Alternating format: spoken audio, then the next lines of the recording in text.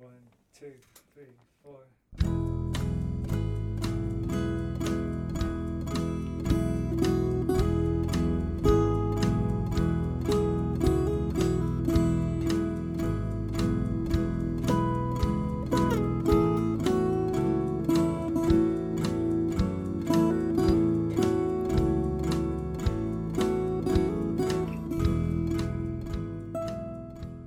You are listening to Skylight, the Skylight Books podcast. Skylight Books is a general interest bookstore in the Los Feliz neighborhood in Los Angeles. You can shop with us from 10 a.m. to 10 p.m. or visit us online 24/7 at skylightbooks.com. Follow along at Skylight Books Instagram and Twitter. You can subscribe to the podcast on Podbean, iTunes, and Spotify. Thank you for listening, and now on to the episode. Hello, my beautiful and lovely listeners, and welcome to Skylight. This is a Skylight Books podcast, and I'm your host, Lance Morgan. Today, I'm so excited to welcome Steven Van Dyke to read from his new book, People I've Met from the Internet, followed by a conversation with the both of us. But before I introduce him, I want to remind you that the Skylight Books is now open for in-store browsing. We are following the CDC mandates, so please bring a mask and please be respectful of your fellow customers and the staff there. But come on by, we're so excited to see you. You can also always shop online 24/7 at www.skylightbooks.com, where you can do both curbside pickups and shipping. Steven Van Dyke is a writer, artist, and educator whose first book, People I've Met from the Internet, came out in October 2019 on Ricochet Editions. The book has received praise from Miranda July, Chris Kraus, Dodie Bellamy, John Ricci, and D.A. Powell. Ziziva magazine called it the ultimate memoir for the digital age. Van Dyke's work has also been written about in the Gay and Lesbian Review, LA Weekly, the Atticus Review, Full Stop Magazine, the LA Review of Books, Hyperallergic, and on Dennis Cooper's blog. An MFA graduate of Integrated Media, Critical Studies, and Experimental Sound Practices at Cal Arts, Van Dyke has performed and presented works all around Los Angeles, including Lace, MoCA, LACMA, and Human Resources. Since 2008, Van Dyke has curated the Los Angeles Road Concerts, all-day arts events where over 300 LA artists and locals have reimagined unused outdoor public space along the entire lengths of LA's very long streets. Steven, I'm so excited to have you on. Thank you so much for being on the podcast. Thanks so much for having me. I'm so excited. Oh, I'm so excited too. This is going to be great. You have a reading for us today? I do. Perfect. I'll let you take it away. Okay. So as you know, this is a list of everyone that I've met in person from the internet from 1997 to 2009. And so this is an annotation. I usually read from the beginning of the book, so I'm going to change things up and read a longer annotation from still in the first third of the book. So this is the annotation for Quinn Kelly. Quinn and I first bonded in the main chat of the AOL Albuquerque M4M room, joking about the screen names of older men like N.M. Rimmer, ABQ Top for You, Boy Gemini, and Bye Married Guy, whose screen names were always at the bottom of the chat list, meaning they had been in the chat room the longest, possibly for weeks or months. They mostly ignored my messages. Did they forget to log off? Sometimes they did respond begrudgingly, but disappeared when the topic shifted away from sex. It seemed as though the M4M room was the gay capital of Albuquerque for a time. A username named EmpowerABQ entered the room every night to advertise a new nonprofit hangout place downtown for 18 to 29-year-old gay men to learn about safe sex. The guys in the chat room discussed new music releases like they all somehow liked the same random things, including Tori Amos, when I still didn't know her music. And every night for at least a week, they talked about Madonna's Frozen. It was that summer, driving through Tennessee on a family road trip, that From the Choir Girl Hotel made so much sense to me. Tori wanted to know why screaming in cathedrals couldn't be beautiful and why there had to be a sacrifice. Quinn had a deep voice on the phone and a way of responding that let you know he was agreeing with you because he really did, and not only because he wanted to. The first 2 times Quinn and I met, he picked me up at the street corner and we jerked off in a parking lot in his car. I came on his upholstery. Quinn, pale white with a goatee, tucked in black shirt and combat boots, could have been military personnel. Quinn was homeschooled after he brought a gun to his high school. He was expelled and spent a week in the Albuquerque D home, the detention center. Quinn also once told me in confidence that he woke up from a night terror holding a loaded gun to his head. Quinn used to steal computers and was never caught. My parents and I went once a week to a family counselor, Gary Swenson, who often sent 1 or 2 of us back to the waiting room so we wouldn't talk over each other. One time, alone in the waiting room, I found a photo of Shirley Manson in a magazine, so I ripped it out. When my parents returned, they said I had vandalized Mr. Swenson's magazine and demanded I give him back the ripped page. I couldn't abandon Shirley Manson's eyeliner or leave any part of my bedroom walls blank. If it wasn't her face, I didn't feel like I had any face at all. I ran out of the building and walked several unfamiliar blocks through downtown Albuquerque. From a gas station payphone, I dialed 1-800-COLLECT and the number to Quinn's parents' house.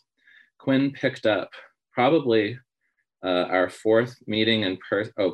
Quinn picked me up, probably our 4th meeting in person, and drove me back toward the mountain to my house. My parents were already there waiting for us. They had beers with Quinn while I sat in the other room on the computer. Quinn and I liked to play a game where one of us would get in the trunk while the other would drive to a random location, and then the one who rode in the trunk would get out and try to guess where we were. Quinn and I rewatched the Eurythmics music video collection on VHS so many times, I had a kind of memorized commentary I'd rehash to new viewers.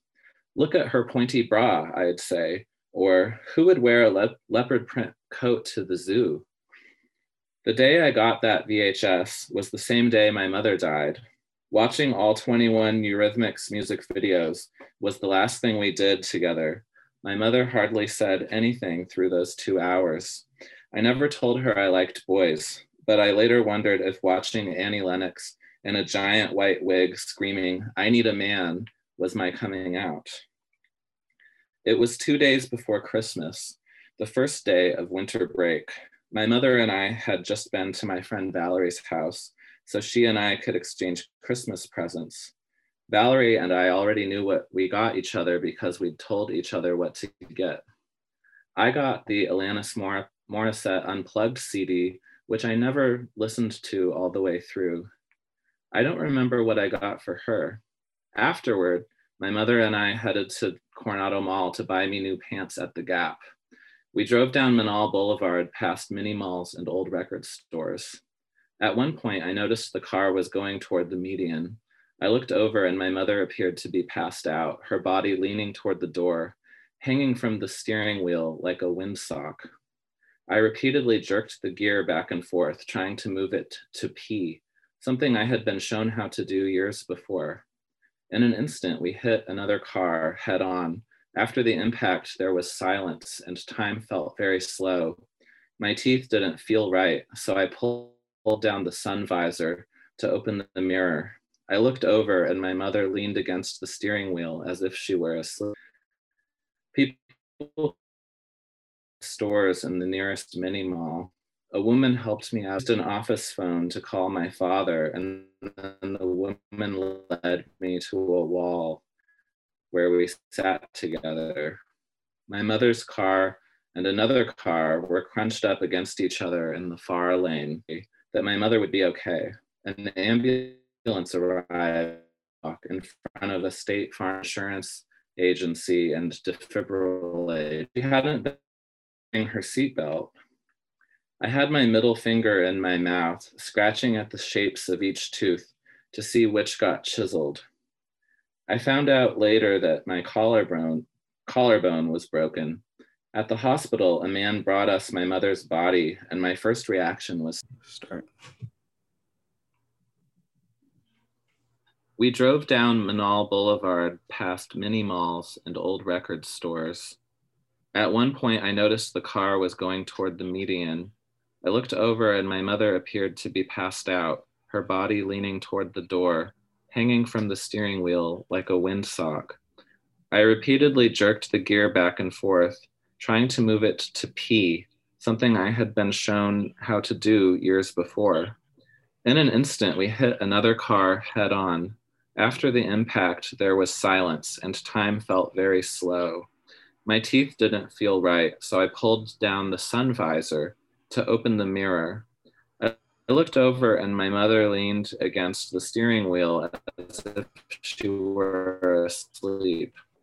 People came running out of various stores in the near. I used an office phone to call my father, and then the woman led me to a wall where we sat together. My mother's car and another car were crunched up against each other in the far lane.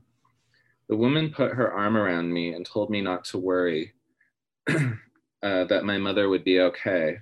An ambulance arrived and my mother was laid out on the sidewalk in front of a State Farm insurance agency and defibrillated.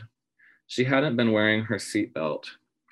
I had my middle finger in my mouth, scratching at the shapes of each tooth to see which got chiseled. I found out later that my collarbone was broken. At the hospital, a man brought us to my mother's body, and my first reaction was to laugh. My father shed a single tear, the only time I saw him cry. That night, I dreamt I was standing in line at a cafeteria.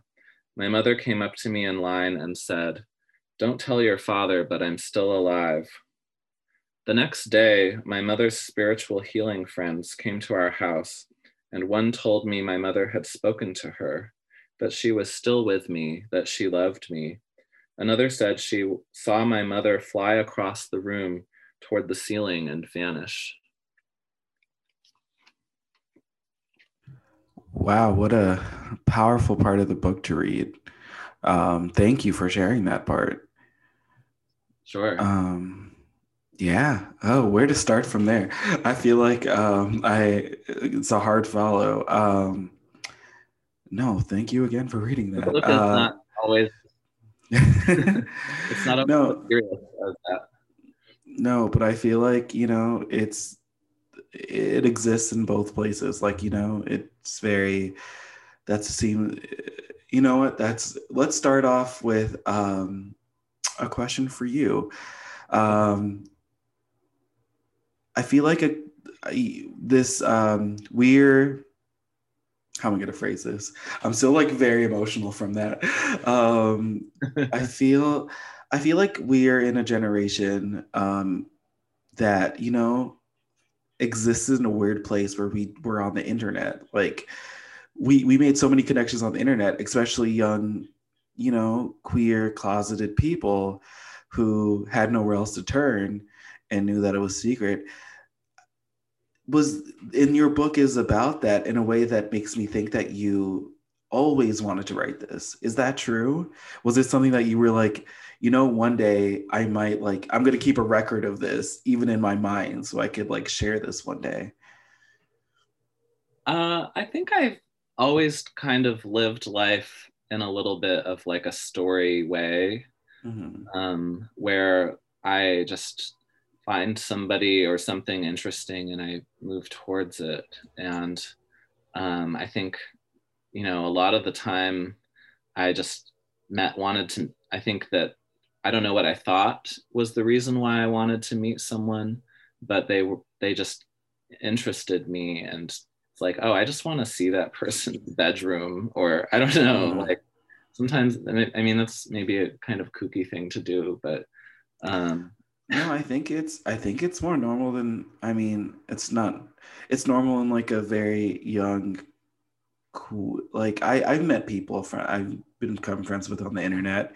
I feel like a lot of people meet them because it's like it's a way to find people like-minded who are like-minded with you and just like share interests. But like, was it when in the 97 when you were starting to do this, did it feel like, new territory for everyone, like a shared newness? Yes, yeah.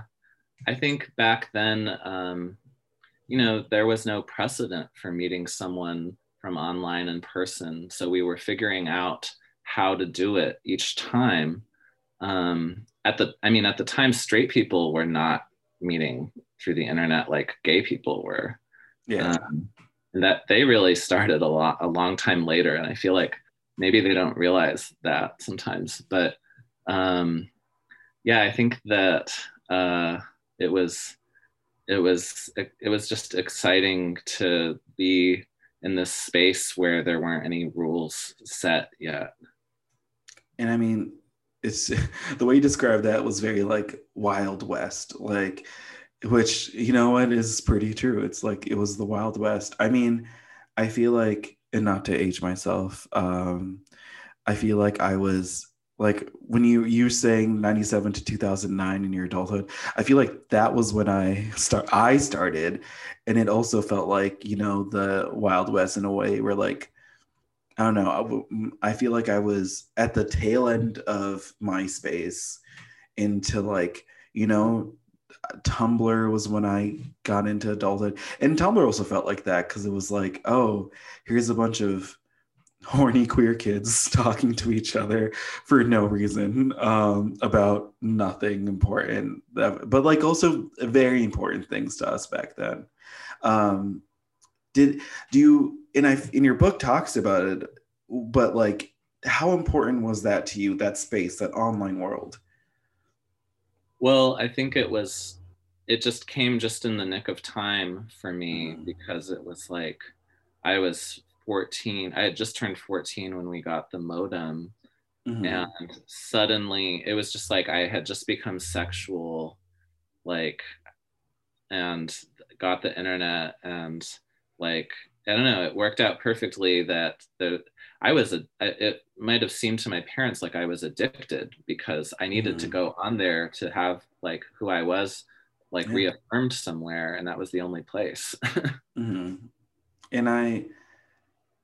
looking back on it now, do you still think of it as a place like that? I mean, the internet's changed so much, and like, I mean, I feel like the growing like more adult, you feel like, oh, I don't need to hide as much behind the internet as I did when I was that young. But like, how does it, when you look back on it, do you feel that same like connection to the internet? Well, back then it was like I got on there and I was seen differently. I desired and I felt desired. I was no longer alone. Like, there were real queer people, not just like a couple TV characters. There were people I could see myself becoming like. Now it feels very scripted, going on like meeting people through apps. And I feel like the more exciting, the Wild West feels like going like and like cruising in a park or something. Yeah. But also now, like, like things weren't necessarily better then or better now, because now like teens are filming their coming out moments to post to TikTok, and then there's like a whole community to like jump in and support them if something goes wrong. And I think that in 1998 I got like the very early primitive 1.0 version of that. But yeah, I don't know. No, I mean, you're right. Like the in-person meeting is now like oh, what? This is crazy. How do we do this? Like, how do we talk to someone? Like if I wanted to like, ask someone out for drinks or something, I'm like, I have to do that in person. What does that mean? What does that look like? No, right. It's very, I mean, and look at the age of, how many kids are on TikTok and how many kids are on Instagram and I don't know what their apps they use. They probably have like secret apps that we haven't heard of yet. I had a student who she wrote an essay about how her best friend she met through the app Kik. Oh yeah, I remember that app. Yeah, I know it went away. I Yeah. never would have thought that. I don't know. It's not I would have thought she would have used, but she said that she met her best friend who lives in Australia, and that friend became her like person that she like leaned on the most through all these trials and tribulations that she went through. So Oh, wow. I was like, wow, that's amazing. And yeah. I mean, I love that because I remember Kik was a big hookup app back in the day too, and so I'm glad someone got, actual genuine like connection that sticks today from that. That's right. good. I mean, and there was, yeah. Yeah, no, I mean, there were so many ways to like connect. I mean, even back then, like the AOL of it all, I got remembered watching the show Pen 15 that like you could do that AOL chat where you like just talk to strangers you've never met who are in the area, which is like I forgot about that. Like that's how much the internet's changed since those days. But like in writing this book, did you have to revisit some of that? Like not even like who you were back then, but like what technology looked back then? I was so glued to it that I didn't really forget anything. And I also, the way that I wrote this, I started writing it when I was in my early 20s, and then I like put it away and then pulled it out later. So it does seem like people have had a reaction like, wow, your memory is so amazing. And it's like, well, I actually just like wrote down a lot of the details a lot earlier in time. And then more recently, I feel like a better writer in me like fixed everything and made it a lot stronger. But, yeah. No, I mean, it feels like the better way to write. You know what? That's a good writing tip for all the listeners out there. Write down everything now, become a better writer, and then write the book. Write what you want to write. That I'm being fully genuine too when I say it like I'm taking note. I'm gonna write that down later too. No, I mean yeah. And looking back on like all the stuff that you've written about it, how was that as like a self-reflection moment in the writing process of like having to like, talk to the younger version of yourself? Yeah, I think like the me that was going through all of these events I think for me, your question is about grief, because that's the thing that really like changed when I really was thinking about everything as a writer, is like, oh, this character is going through a lot of grief. And I think at the time I was just like underwater. Like I was not seeing how I was feeling as a 16 or 17-year-old.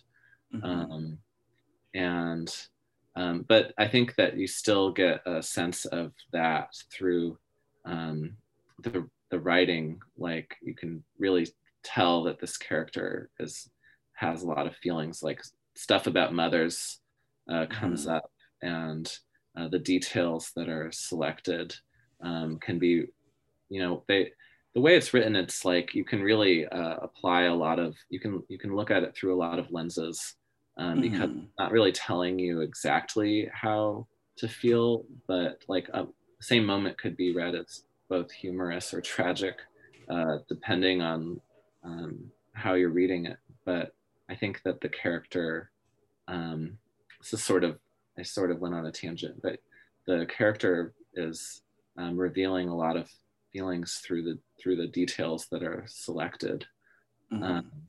And I think that was for me how I bridged the feeling state of me then with me now. And I definitely see that era differently now than I did at the time.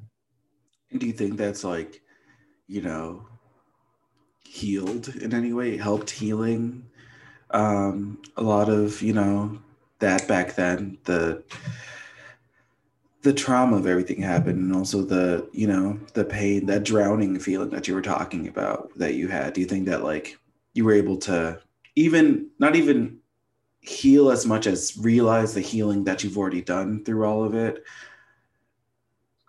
Yeah, definitely the writing process helped me to heal. And I think also it helped me to like go back and be in that space. And yeah, there, yeah. No, I mean, yeah, yeah, that's good. I'm happy. I'm happy that it helped in that way for you. And there's no good way to transition into this.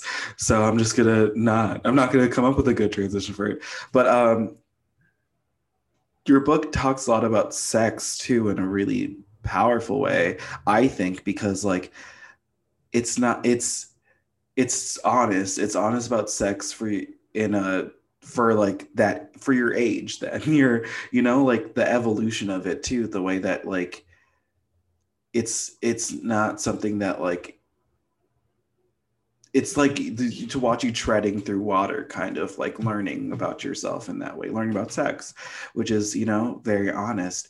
How how was that, looking back on that for you? Like just like, and you know, being so like honest about it too. That must have been like a interesting thing to, you know, put out there.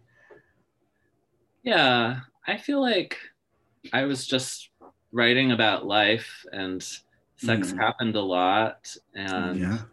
I think, I don't know why people hesitate so much to describe sex. You know, it's part of our culture of prudishness or something.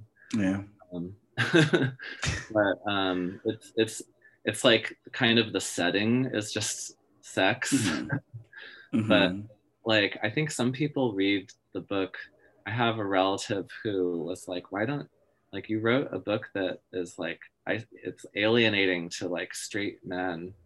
And I was like, well, maybe it's not for them then. I don't know. Or and I think that also for her, she kind of, I think, well, she's my sister-in-law. She was like, she's much older than me, but she was worried about me, I think, in general, and sort of saw the sex as like turning to promiscuity because I didn't know how to cope with my problems or something like that. And I was like, no, I don't think that that's true. I think it's more like, uh, I said something like, have you ever been on a long plane ride and like had a good chat with somebody and you felt like best friends by the end? Like Yeah. all kinds of intimacy can take place that last, you know, when you're with somebody, even just for a few hours. Like Mm-hmm. connection and a lack of connection can happen at any length of time, I think. But uh, yeah, I don't know. I think that like my creative energy in that time was like often in a sort of sexual mode. Like interesting conversations sometimes only happen when people have like really let their guard down, and sometimes sex can be like the way in. I don't know. Yeah. No, I mean that it makes sense. I mean, it's a vulnerable thing. It's something that like you have to be vulnerable with your partner's part, not to, you know, monogamize. Did I make up that word? I'm sticking with it. Dictionary.com to reach out to me. No, it's a good word. It's a good word. But yeah, you have to be vulnerable, and in that vulnerability stuff comes out. Yeah, and it's interesting to me that like your sister-in-law said it's alienating to straight men, because so much of media is for straight men, and like no one else feels alienated by it, right? I mean, we've had to accept that for so many years. Why can't they accept, this? Yeah. Straight sex has been on TV for years, but you talk about any other kind of sex, any queer sex in any kind of context, and then it's like, this isn't for us. What? And they go crazy. It's actually a really funny thing to me to see like the straight people, specifically straight men, cisgender straight men, go crazy the second that they see anything that's not focused towards them. Right. So thank you for being a part of that movement to make cisgender straight men go crazy. But like, it's also, I didn't write it in like a horny way at all. Right. In fact, most of the sex is written in a really ugly way. And people might not know that just like seeing the book like on a store shelf or something. But like, yeah. No, I mean, and it doesn't seem horny. It doesn't seem horny. It doesn't seem like, there's anything wrong with that. No. I mean, listen, nothing wrong, right? Anyone who wants to write a horny book, please, you have my blessing. Please send it in. I'll read it. I'll love it probably. Please write it. Please make it queer though. But like, I'll love it. But like, I feel like there's this stigma where any kind of like non-cis straight sex is inherently like seen as promiscuous, is seen as horny, is seen as, they're just being sexual in a very crude way, where it's like, no, it's sex exists. Sex exists for many different ways. In many different ways it can be told. Like doesn't have to be, it's important. It's a part of life.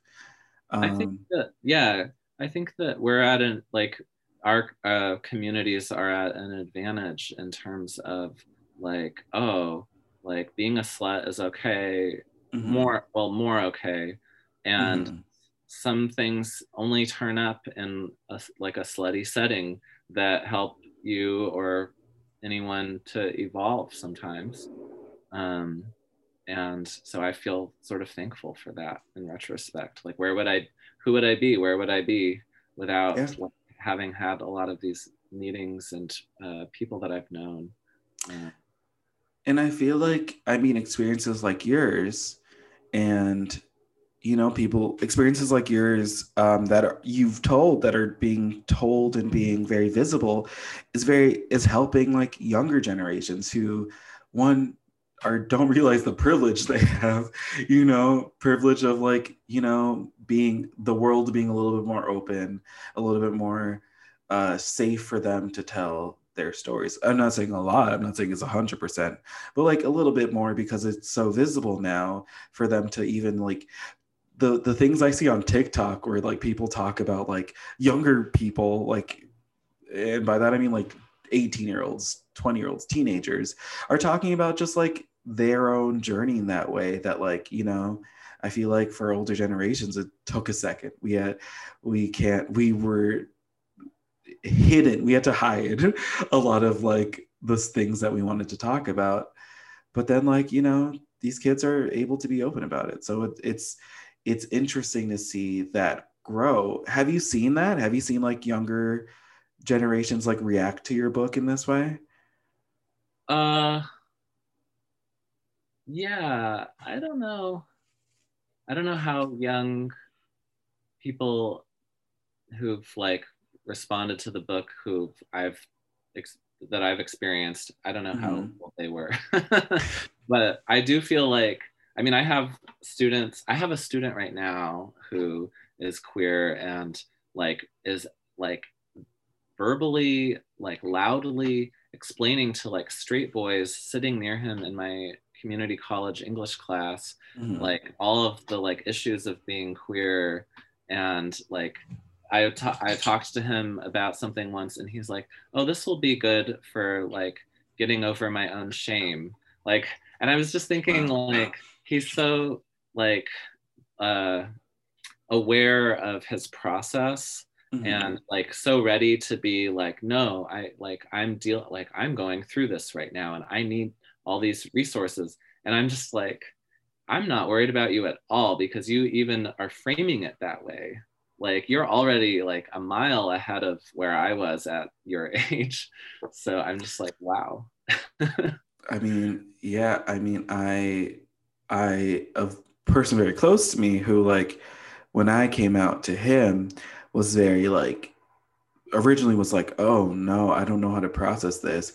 And then years later was like, oh, I took a bunch of classes on like, you know, queer gender and sexuality, and learned so much more than I realized. And it was like, I was like, whoa, I never expected that. It's like I don't expect like younger people, and it was a person younger than me.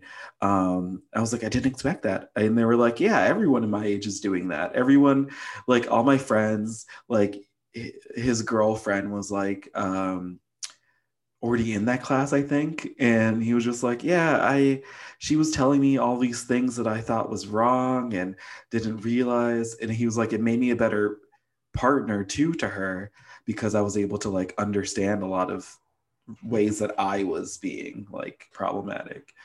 So yeah, no, I think that's like, I mean, have you taught your book to your class at all or used your book as an example to your class? That would be weird, but I've No, had I to be like, "Oh, you're an author," and I'm like, "Oh." Um, but well, I was just gonna say, well, and I do think that like my book has been taught in some classes Mhm. because I've gotten invitations to speak in people's classes. Um, but I was gonna say like this all sounds as though this time that I've written about is like historical at this point. Mhm. But I do think that like all of the qualities of that time are still also here. We just Mhm. also have more resources. So in a way, you and I are not the same age, but both feel a little bit like we experienced something else that young people don't have. But they do have it. We just had it in a more concentrated amount. And I think Mhm. that like probably until the end of time, people will need to read stories that have like a more concentrated amount of like trying to figure everything out because there's not exactly the guidance necessary. Yeah. I mean, always daily, I'm like, oh yeah, it's only been like blah blah blah since I was this many years since I was a teen, and then like I read something where I'm like, these kids are like, oh yeah, I just learned about what I don't know, anything that existed in the early 2000s. Like we just learned that this existed, like dial-up. That was something I've heard recently. They were like, oh yeah, I just learned that dial-up existed. You had to like, you couldn't use your phone while you were on the internet. And I'm just like, oh my god, I'm old. I'm so old.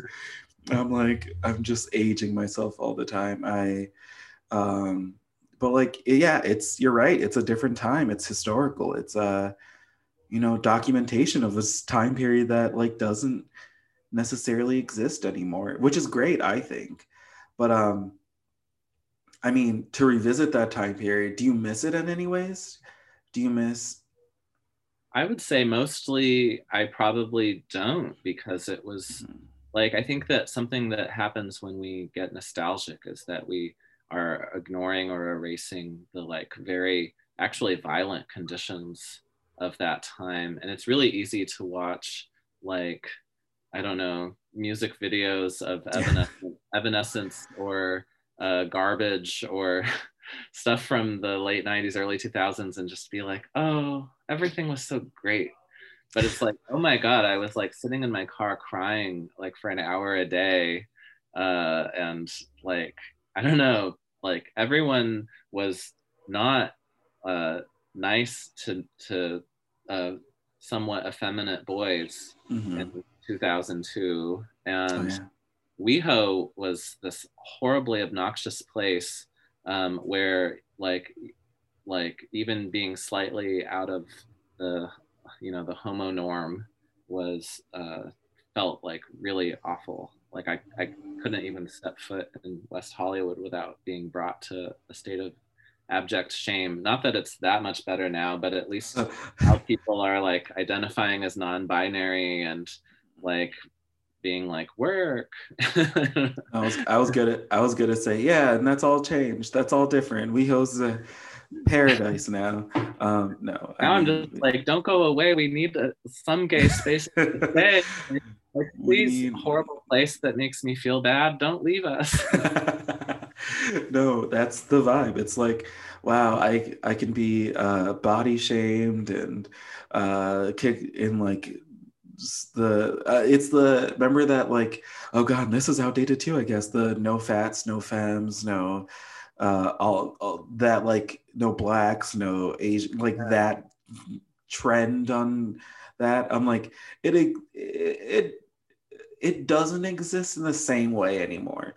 It exists, but not in the same way. But like, I mean, those are what those spaces feel like sometimes. But yeah, part of me is like, don't go, because that's it. That's what we have. And sadly, like, I want more. I want it. I want to keep kind of that. I want to keep these memories of a certain time period too, which I feel like, I mean, again, talking about like things that they were probably toxic, they were probably traumatic for a lot of people. And maybe it's that nostalgia speaking, but like, you know, yeah, right. I don't know. Maybe I am nostalgic. I feel like I went on a little tangent there, but yeah, nostalgia, something about nostalgia. It's interesting as we can long for something that was also very hard and cruel. Mm-hmm. It's weird. It's complicated. Yeah. And a question I had with this book was, why end it at 2009? Like why couldn't it go further to like today for you? It probably could have, but I saw it like this sort of story arc of that time had kind of run its course, with the character who is Nini, and also the internet story arc, I feel like had kind of run its course. Like right after where it ends, I mean, it would have been like a whole bunch of like job interviews and like meeting, like becoming more part of a writer community. There's a little of that in there though. Like definitely the third of the book has a more of like a what's called a Künstlerroman, which is like an artist's novel, artist's coming of age story vibe. There's a lot of like performance documented, but I think it would have gotten a lot more boring. Also, it would have turned into like Grindr. Is that the internet? I don't know. It's like it's like, something. It exists somewhere. I did like create a list of people I met since the book ended, and I tried to remember it from like a year ago, and I couldn't remember people very well. But yeah, I don't know. I mean, I feel like from and tell me if I'm wrong, but it's like from that age, it was more important. The people that you met there were more important. Where now it's like I meet on the internet 80 people a day, probably, if I wanted to. I could easily meet 80 people a day. And it's like, I'm being very, that's a very like, I feel like a very self like proclamation, like, yeah, I could easily meet 80 people a day. I'll rephrase, I hopefully can meet 80 people a day. But you know, when you're younger, it's more impactful. It's like, oh, these are the first people like me I'm meeting, and these are the first, you know, this is me wading in the water a little bit into like what I want to be, what I want to grow into. Yeah. I'll also add that in 2009, I would say that's around the time that people meeting, because the constraint of the book is that I talked to them first online and then met in person. And I think starting in 2009, doing that mainstreamed. It became very common to do so. And so it no longer was like a special thing. although I don't think that my experience in general is like that special. I think like for the kind of like the age and community that I belonged to, it was actually very mundane.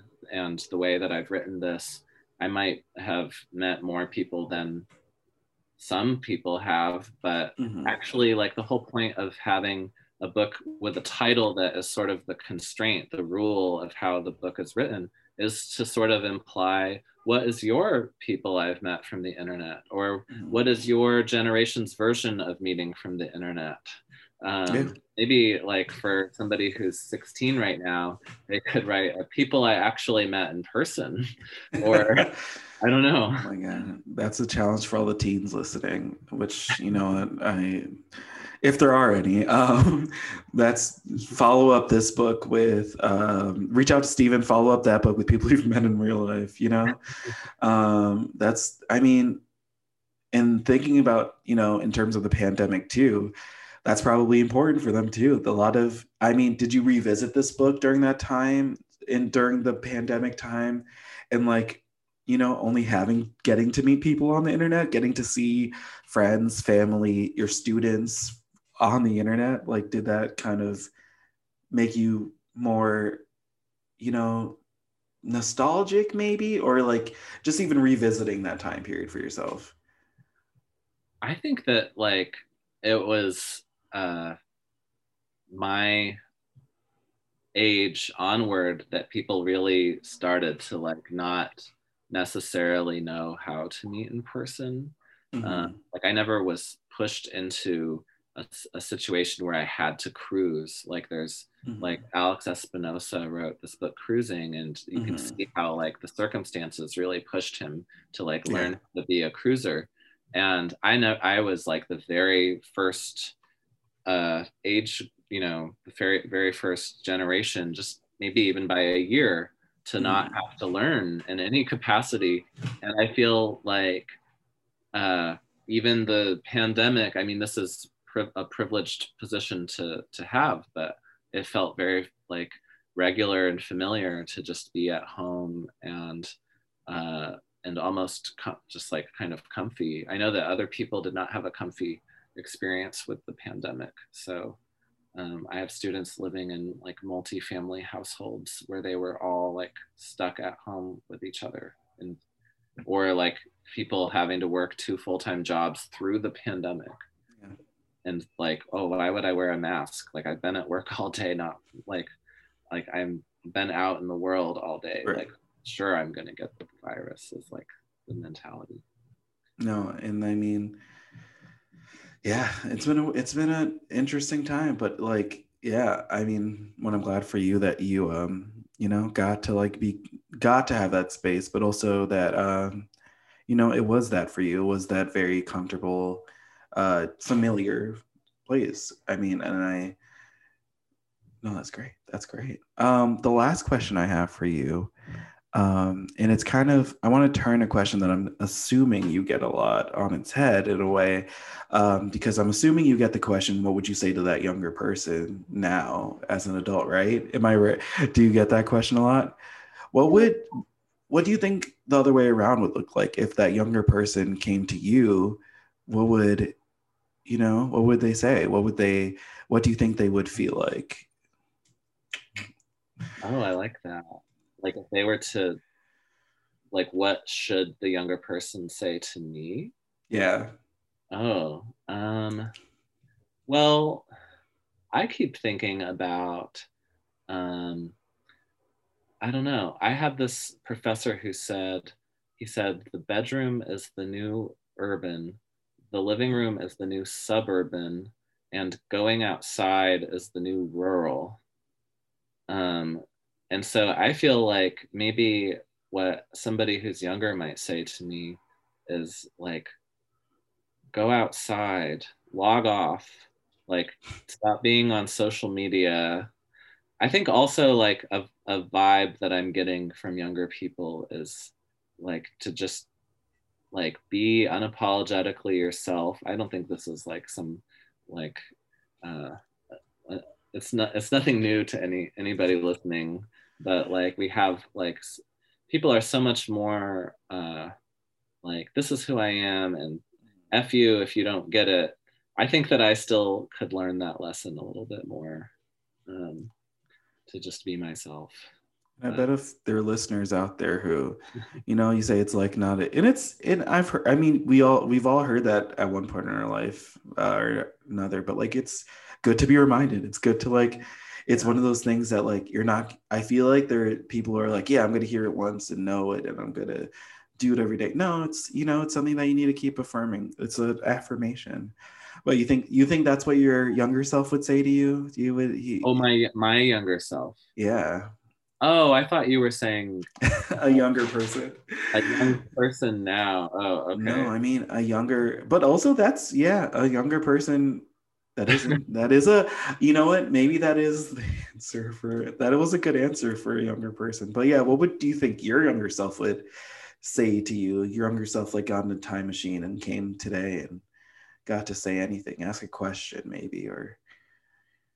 I remember feeling as a young person, sometimes meeting older gay men and queer people in general, thinking that they seemed a little hung up on, got, caught in the snags of life. And I always thought like, oh, when I'm that age, when I'm in my 30s or 40s or 50s, I'm not gonna like get caught up in like the stupid drama of life, and I'm going to be like an authentic person, and I'm not going to be like filled with age shame or any kind of shame. And like I'm regularly catching myself be like, oh, that's like the I've like there's a vibe of like so and so that I met in like 2003, that I now in my late 30s I see in myself, and I'm like, oh, like, okay, maybe I need to not take myself so seriously and relax. And I mean, enjoy yourself. And like, I feel like that's the younger person. I feel like the younger version of you would be very happy to like know that like, oh God, to quote that campaign from another historical thing that we probably will dig up years ago. It gets better. God, that hurt to say. But like, yeah, no, I mean, it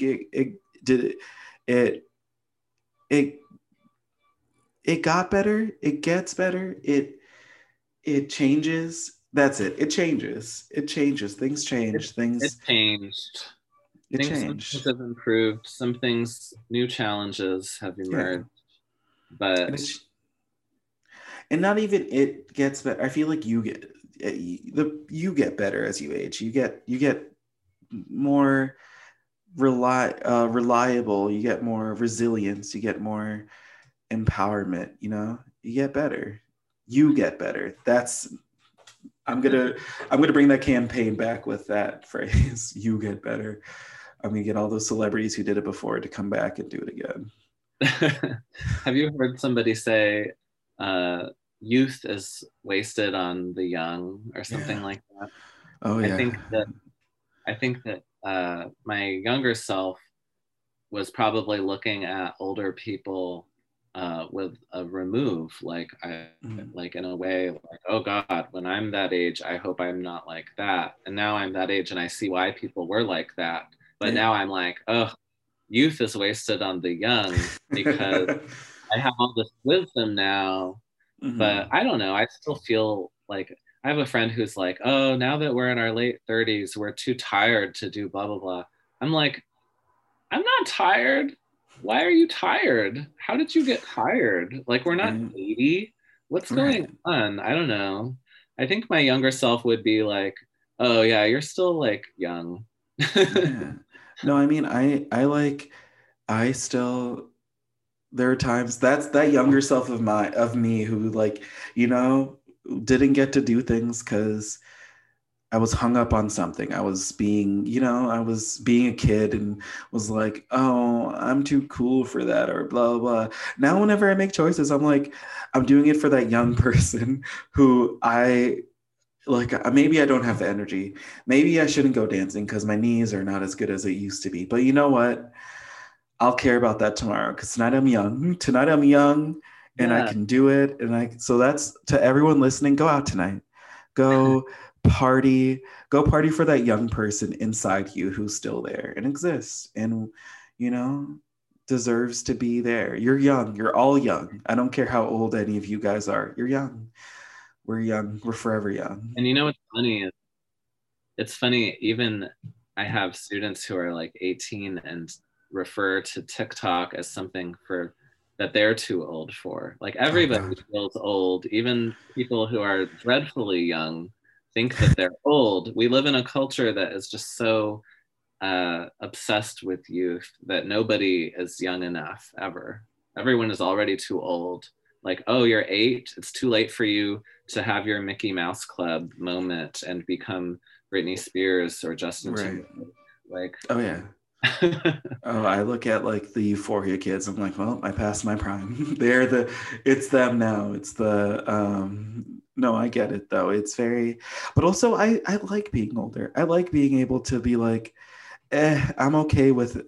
Like, I'm okay with the idea of like missing out on something because like, you know, there'll be another thing probably, but also I'm okay to know that I can miss out. I can miss out and be okay.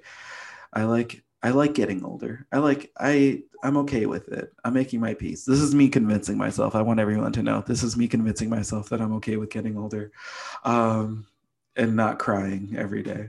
No, I think that's good advice. Yeah, to be like to feel young, to feel young. We're young. Look at our young selves. Look at our younger selves and be like, I'm still young, and then punch that younger self in the face because they're making fun of you. and I'll just add one little thing. One thing that's really potentially wonderful about like hookup culture and meeting people in queer spaces is that people can meet people that are very different ages and learn from each other because we're so stuck with people our own age. Yeah. Like I'm gonna guess that like 90% of people that I see regularly are within 3 years of me in age. Mm-hmm. And we can learn a lot from our elders and the youth, like both directions. I mean, I feel like people in my age group love TikTok for that reason because they're like, I'm hanging out with the kids, I'm hanging out with the young people, and I'm able to the young people. Oh God, I sound like my grandfather. I'm hanging out with the teens and the Gen Z kids and they're like I mean it in a way that I feel like is non-threatening because in person I wouldn't. In person they scare me, but like on TikTok I'm like, wow, I just learned about like critical race theory from a 16-year-old and in a way that's fun, like behind like Dua Lipa's music. Like it's and like I love that like we're people who are in their 30s are able to now look back at the kids in their like teens and early 20s and say, I have a relationship with that. I know what they're talking about. I know what this means and I know what I feel like I get them a little bit. We get them more. We're able to understand them more. And the other way around, where like I feel like the older TikToks are the same way. Where we're just like, I respect that this like 80-year-old farmer who like just hangs out with his animals, but also understands like gender studies. Like you're just like, oh wow, they exist. No, it's fun. It's fun. What I'm saying is, I just if want to you're, say, yeah. oh, no, go on. No, what were we saying? Oh, I was going to say, I just want to say from a 90s perspective, who knew that the public access channel would have gotten so popular? Right? It's not me. I would not have guessed. That was the channel I always skipped over. And now it's like the cool thing. I will never understand cool culture because it baffles me daily. But the kids, wow. Socks with Crocs. I'm still Crocs are back, and the kids are bringing Crocs back, and they're like, we don't care what you guys say about it. They're comfortable and they're cool, and I'm just like, wow. I always thought they were cool, but I never had the bravery to face everyone hating them. But now I'm like, oh, now they're too cool. I can't wear them. See, and now you have to, but you have to go for it now, because you got to be one of these cool, be a cool kid, one of these, one thing I realize is that the younger kids are also not afraid to like say if something's like, I feel like the 90s, early 2000s kids were like, oh, we can't be too cool. We got to be like, if you think it's cool, we have to like reevaluate it and make sure that it is cool. Now these kids are like, the Crocs are cool. That's like, if you're in your 30s wearing Crocs, they're like, no, you look great. They're very affirming. They're very like affirming to everyone. And I love that. Basically that is a big difference that you just pointed. It was back then, it was like, oh no, I can't act like I want to be part of the club. And now there's such a strong feeling of like, do you know the secret password, which is everywhere and everybody knows what it is? Yeah. But like, oh, I know what it is. I'm part of the club. Yeah. I hope the Gen Z kids are listening to this and think I'm cool. I want them to be friends with me. I want this. What I'm saying is this is going to be a TikTok. I'm changing this whole platform to a TikTok, just so the Gen Z kids can be friends with me. I'm sure they think you're cool. I'm sure they walk into Skylight and they're like, he is the coolest. Oh my God, I could cry. I could cry. I hope. That's all I hope for from this endeavor, is to just be cool to Gen Z kids. Stephen, this has been amazing. This has been so much fun. And, you've made me feel young and cool and hip. Words that do not have anything to do with the younger generation anymore. No, but I mean, this has been great to like talk about, the culture from back then, but also your personal experiences too. Before we go, I just want to tell everyone listening, you can now currently buy Stephen's book, People I've Met from the Internet. I got the name right.